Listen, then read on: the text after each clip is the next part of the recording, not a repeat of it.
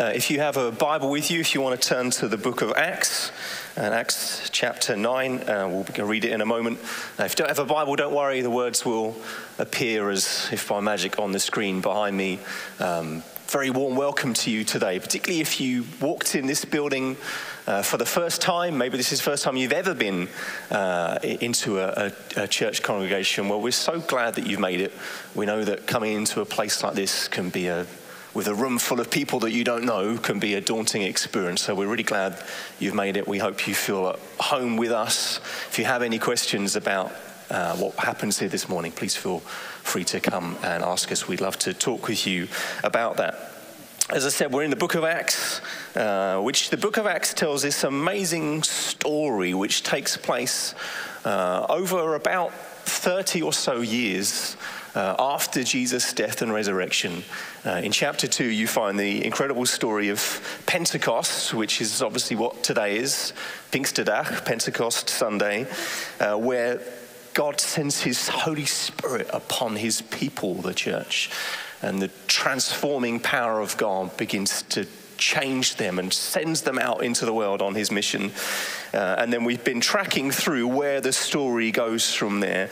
We've called this series The World Turned Upside Down, which is what happens when the Apostle Paul arrives in the city of Thessalonica and starts preaching the gospel there. And they say to, who are these people that have arrived and have turned the world upside down? And that's what happens when the gospel of Jesus Christ arrives in places. That's what happened with Paul. But we're going to focus in on a passage today where we get Paul's, in a sense, his kind of origin story, where it all began for the Apostle Paul. And I'm going to read the verses to you. And what you find is that he's known in this passage as Saul. He's known as Saul in the Hebrew world when he's in Jerusalem, and as he begins to go out into the Gentile world, then that's when he becomes Paul. But let me read these verses to you, and then we will pray.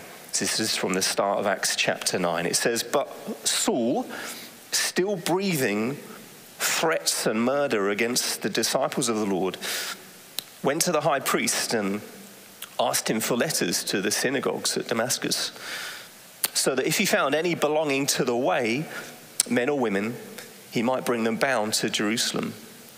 Now as he went on his way, he approached Damascus, and suddenly a light from heaven shone around him. And falling to the ground, he heard a voice saying to him, 'Saul, Saul, why are you persecuting me?' And he said, 'Who are you, Lord?' And he said, 'I am Jesus, whom you are persecuting. But rise and enter the city, and you will be told what you are to do.' The men who were traveling with him stood speechless, hearing the voice but seeing no one. Saul rose from the ground. Although his eyes were opened, he saw nothing. So they led him by the hand and brought him into Damascus. For 3 days he was without sight, and neither ate nor drank. Now there was a disciple at Damascus named Ananias. The Lord said to him in a vision, 'Ananias.' And he said, 'Here I am, Lord.' The Lord said to him, 'Rise up, go to the street called Straight, and at the house of Judas look for a man of Tarsus named Saul. For behold, he is praying. And he has seen in a vision a man named Ananias come in and lay his hands on him, so that he might regain his sight.' But Ananias answered, 'Lord, I've heard from many about this man, how much evil he has done to your saints at Jerusalem. And he has authority from the chief priests to bind all who call on your name.' But the Lord said to him, 'Go, for he is a chosen instrument of mine to carry my name before the Gentiles and kings and the children of Israel. For I will show him how much he must suffer for the sake of my name.' So Ananias departed and entered the house, and laying his hands on him, he said, 'Brother Saul, the Lord Jesus, who appeared to you on the road by which you came, has sent me so that you may regain your sight and be filled with the Holy Spirit.' And immediately something like scales fell from his eyes, and he regained his sight. Then he rose and was baptized, and taking food, he was strengthened. And for some days he was with the disciples at Damascus." Let's pray. Jesus, we thank you for this Pentecost day where we get to celebrate and remember your Spirit poured out on us. And we thank you that the primary thing the Holy Spirit does in our lives is he comes and bears witness to our hearts of the wonder of Jesus Christ, the wonder of his mercy and grace, his everlasting love toward us. And this morning we just want to come and feast on that. Just enjoy the riches of your love towards your people. Enjoy the wonder, the fullness of your grace and love that we find in Jesus Christ. And we pray, just as we look at your words together, that Holy Spirit, that we just ask right now that you would speak to each of our hearts. Open us to hear your word. Let the eyes of our hearts be enlightened this morning with your power again. Come shine your light into our hearts, we pray. In Jesus' name, amen. This story that we find here in the book of Acts it's a striking story. Maybe you haven't heard of Saul or Paul, but he's probably one of the most influential people that ever lived. His influence even on this book, the Bible. He writes many letters which have become the sort of theological foundation of our faith, of what we believe about God. How he goes about mission and building the church is shaped even today. How churches are started and planted, how churches function all over the world.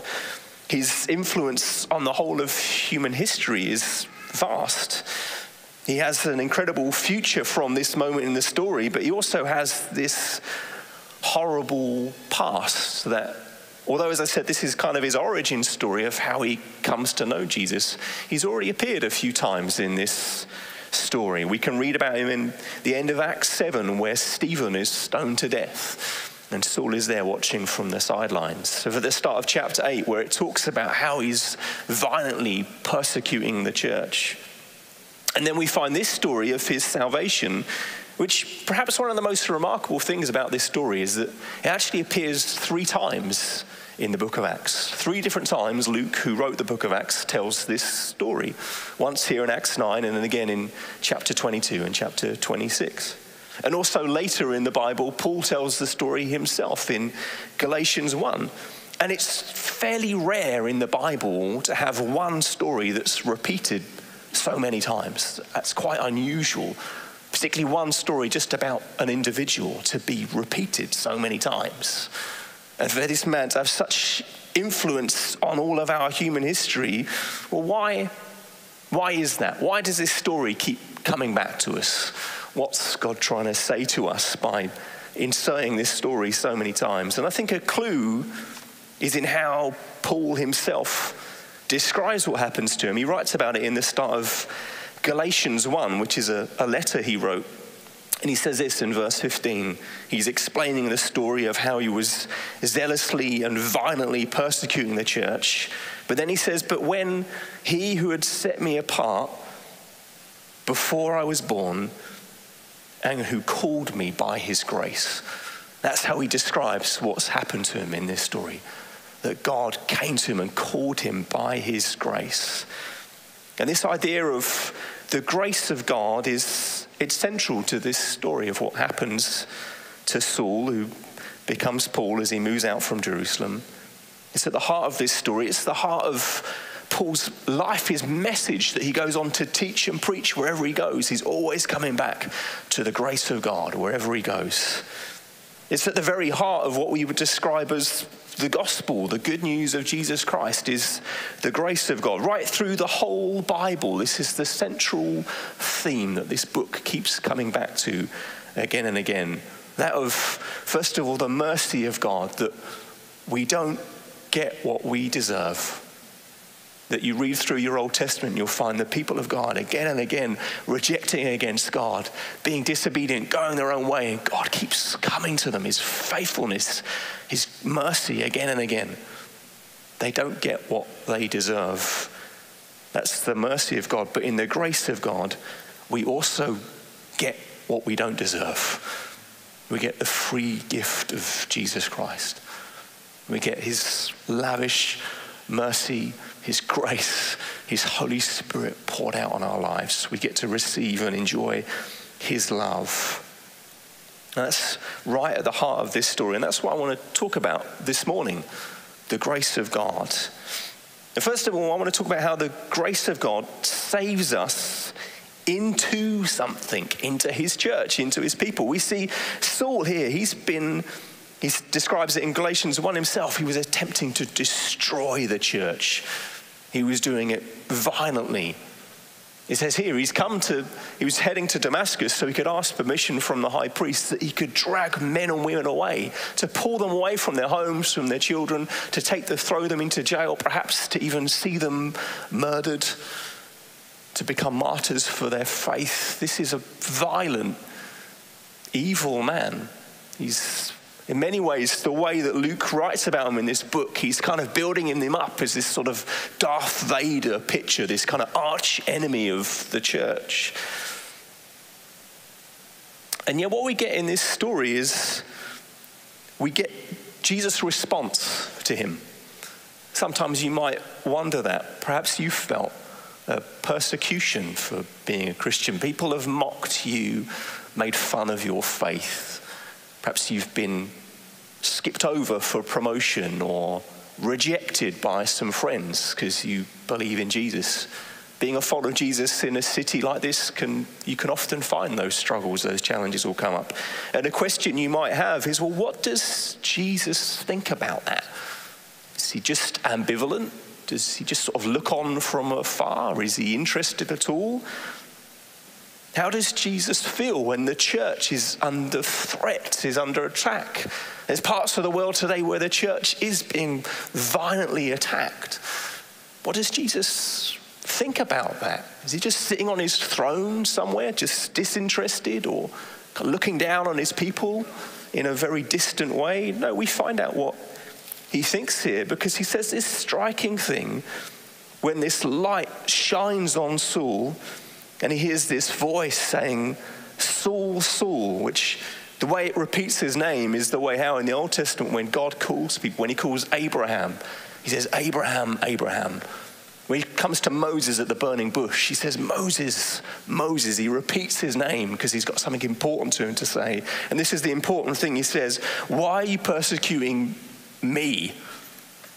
That's what Jesus says. Why are you persecuting me? Which is an unusual thing to say if you think about it, because surely Jesus should have said, why are you persecuting my church, my people? Why are you persecuting them? But that's not how Jesus thinks about his church. He doesn't stand distantly from afar. He says, why are you persecuting me? And then Saul says to him, who are you, Lord? And Jesus says essentially the same thing again. He says, I am Jesus, whom you are persecuting. He repeats it to him. It's me that you're persecuting, says Jesus. It's not just my people over there, it's me. Jesus is he's very clear about that. See, Jesus, in a sense, he takes it personally. Jesus takes it personally. Whenever the church faces not just persecution, but threat, attack, disunity, or even just pain and hurt and brokenness in the people of God, Jesus, he takes it personally. And why is that? Is it just, when Jesus says, you're persecuting me, is that just a statement of kind of solidarity? You know, we might see the war in Ukraine and feel such frustration with it, and we want to stand with them in solidarity, but we can't be there. We can't physically go and be involved. We can help in some ways, but we can make a statement of solidarity. Or maybe when you see someone, I was looking out of our window the other day and I saw a child fall off their bike. And as a parent, when you see a kid fall off your bike, you just well up with empathy in your heart and you want to go and help them and do something. Is Jesus just feeling like that? Is he just feeling a sense of empathy to his church? And both those things, solidarity, empathy, they're wonderful things. They're important things. But the love of God is so much deeper and richer than that. Because Jesus takes this personally because of the incarnation, which is a word that theologians use, which means with the word incarnation, carne is in flesh, that God became flesh, that God became one of us. That's why he takes this personally, because Jesus stepped down to live amongst us, that he came to dwell amongst his people, that God doesn't just live in heaven above, far away, but we believe in a God who stepped down to be amongst us, to share the pains that we struggle with, to walk through all the distresses and the joys and the ups and downs of life. He experienced it all. He lived as we did, in human flesh as one of us. And when he saves us, the wonder if maybe you're here and you're not a follower of Jesus and you think, what is it that I need to do? I just join a club? Do I sign a letter? How does that work? Well, to become a follower of Jesus, sometimes we might talk about something which sounds very bizarre and crazy. We talk about the new birth, that you're born again, that somehow you get this brand new identity, that you go from being yourself a sinner full of brokenness and failing, and then you're welcomed into the family of God and you stand in Christ. Not part of a club, not a member of something, but suddenly you're somehow, in a way that's a mystery too deep for us to really understand, we're united with Christ. And when you're united with Christ, it's both a real thing, but it's a corporate thing. You're united into the body of Christ. That's how Paul later goes on to describe the church. One of the pictures he uses, the church is like a body. Arms and legs and fingers and toes, that's what the church is. Where does Paul get that idea of what the church is from? It's from Jesus himself, who said, why are you persecuting me? Because the church is my body. It's part of who I am. See, the point I'm trying to make is that the church, us here, this little community of believers, and the little community that will gather in an hour or so time for our next service, and the community of believers meeting and worshipping across this city, the community of believers all around the world today worshipping Jesus. This is the body of Christ. And the church, it matters to Jesus. He really loves his bride. He really loves his people. Because we like to split off the church and our salvation and make them two separate things. You know, I'm a Christian here, and sometimes I go to church. That's how we like to think about it. And we think, well, maybe I just won't go this week. Maybe I'll just have a season where I'm not part of the church. But in a sense, that doesn't really work. To be a Christian, you're saved into something. You're saved into a people, the body of Christ, something that matters to Jesus. And when we begin to divide it out from our salvation, when we try and split off our identity from the people of God, we've really misunderstood what's at the heart of the gospel, that we're united into him. And we can either end up disliking the church, we just treat it as this evil institution, or we treat it as just consumers and we come and go, or perhaps the opposite problem is sometimes I can't quite think of the right word, we can in a sense almost over-like the church, that we become so passionate about our personal Liberty Church, we become so sort of tribal about our part of Christianity is this bit, and we believe these things, and those people that believe that thing that's slightly different from us, they're bad, they're wrong. We won't sing their worship songs, we won't go to their conferences, we won't read their books, because we only read our things, we only do our stuff. You can have these two. You can either start to hate the church and dislike it and treat it with contempt, or you can become so passionate about your own church that you forget the wider body of Christ all around the world. I was talking just as we came in this morning to someone who's here today who was at a conference yesterday with 40,000 people worshipping Jesus here in the Netherlands. That's amazing. Our nation is famous, this city in particular, for being one of the most secular cities on the planet. It's secular to be without God, in a nation which is supposed to have turned its back on God.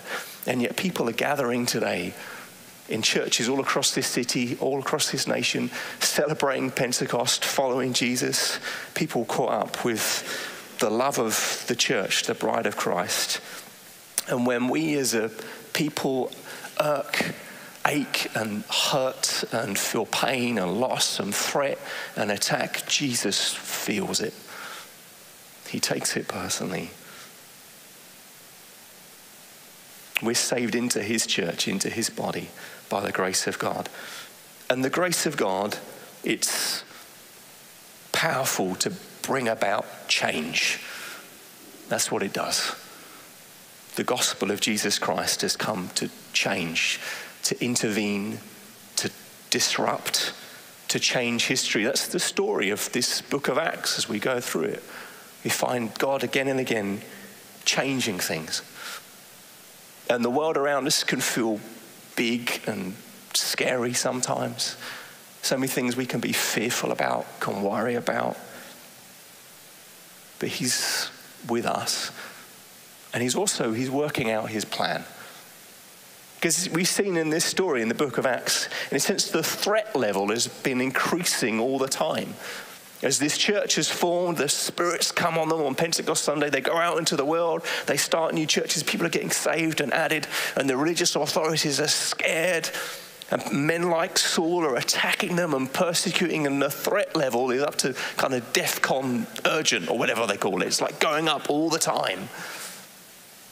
And yet what happens is we get this sort of interlude in the story in the book of Acts where we talked a few weeks ago about Simon the magician who gets saved, Simon the amazing, of the Ethiopian eunuch he's a politician from Ethiopia. He's in charge of the treasury.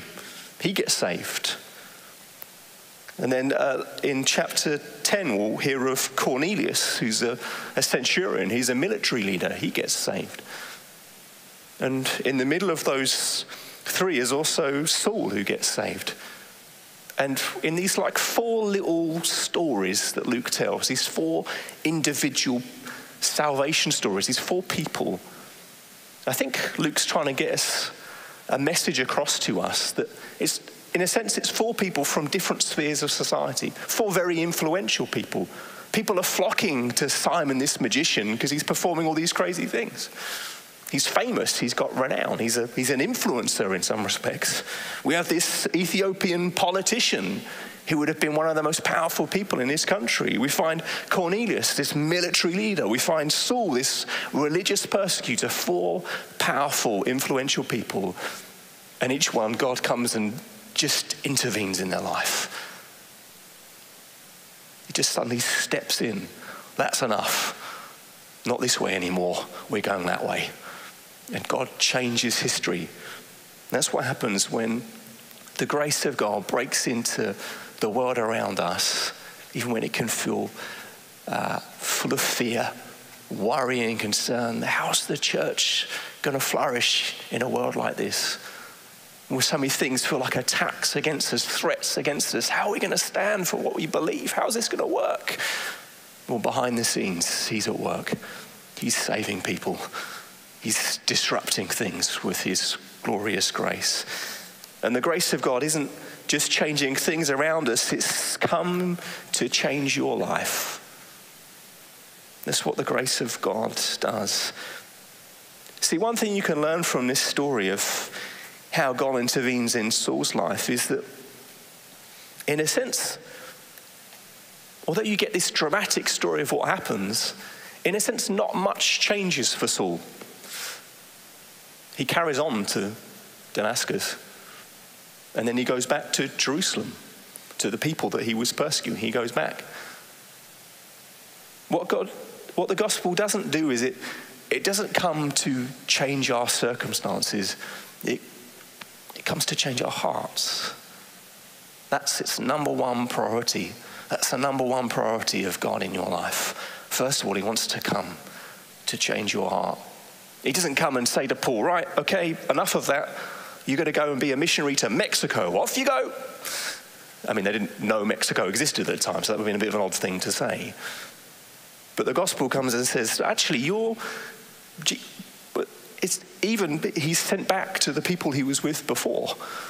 He doesn't suddenly find this new adventure that happens later in his story, but right now, he's saved and turned around and sent back to the same people.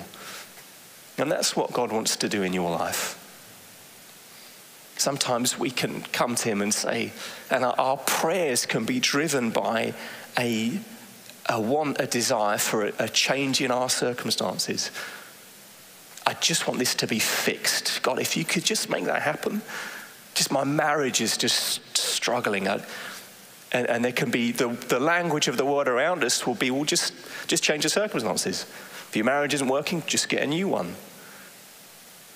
If your job is just frustrating, if you don't like your co-workers, well, just go and get another one.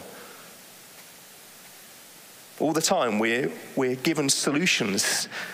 We're told to just, if there's a problem, just change your circumstances, just fix it, just move on.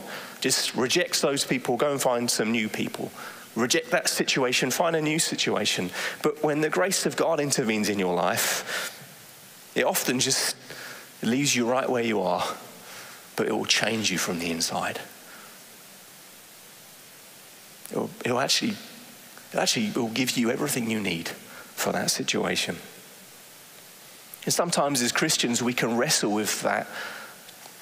Not only are wanting a change in our circumstances now, but when we look into our future, we think, well, God, what am I called to do? Where am I supposed to go? Who am I supposed to be? What's my identity? And the answer is normally that where God wants you to be is exactly where you are right now. Not always. There's sometimes God does want to move you on, send you somewhere else. Sometimes you might be in a toxic, dangerous situation, a dangerous relationship, and you need someone to just come and help you get out of it. But most of the time, he wants you exactly where you are. Well, who's God sent me to? It's your neighbors, your friends, your family. I want to be a leader. Who am I supposed to who am I supposed to lead? Well, start with yourself and the people around you. What's God called you to do? He's called you to be where you are. That's what happens with Saul. That's what happens with Ananias. Like, this poor guy, he gets a really rough gig, God comes to him and says, you've got to go and find this guy. Have you heard of him? Saul? He said, well, yeah, I have heard of him, actually. He's a bit of a troublemaker. This guy's dangerous. There's no way I'm going near him. It's funny that this is the second time someone called Ananias has appeared in the story. There was another Ananias, you may remember, in chapter 5, he's famous for being disobedient to God. Well, this Ananias, he's famous for completely the opposite. He doesn't say, oh, God, just change my circumstances. I just don't want this calling. I want another calling. God says, no, here, this guy, right now. And he humbly submits to God. A real man of faith. See, the grace of God comes to change our hearts before it changes our circumstances. It's effective, it's powerful to change. And wonderfully, the grace of God, it also comes to choose us. That's what God says to Ananias. He says, no, go find this Saul, because he's my chosen instrument. That's how, if you remember, how Paul had described his salvation in Galatians, in that verse we read. Let me just find it quickly again.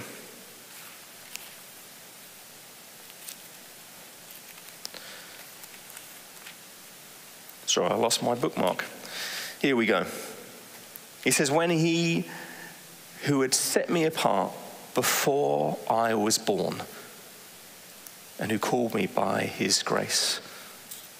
And then he says something similar in Ephesians 4, does Paul, where he says, even as he chose us in him before the foundation of the world.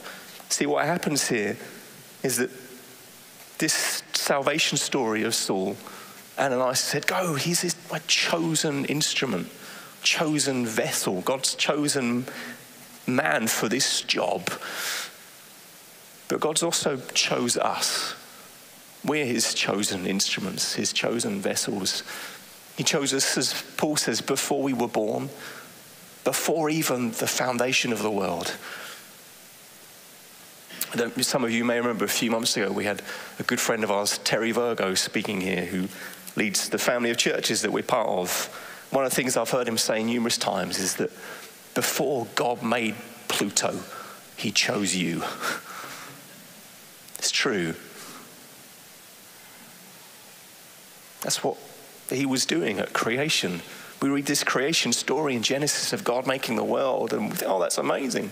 The most amazing thing is that whilst he was doing that, he was choosing us, picking us for his mission, for his plan, deciding he was going to pour out his love into our lives, that he wanted to choose us.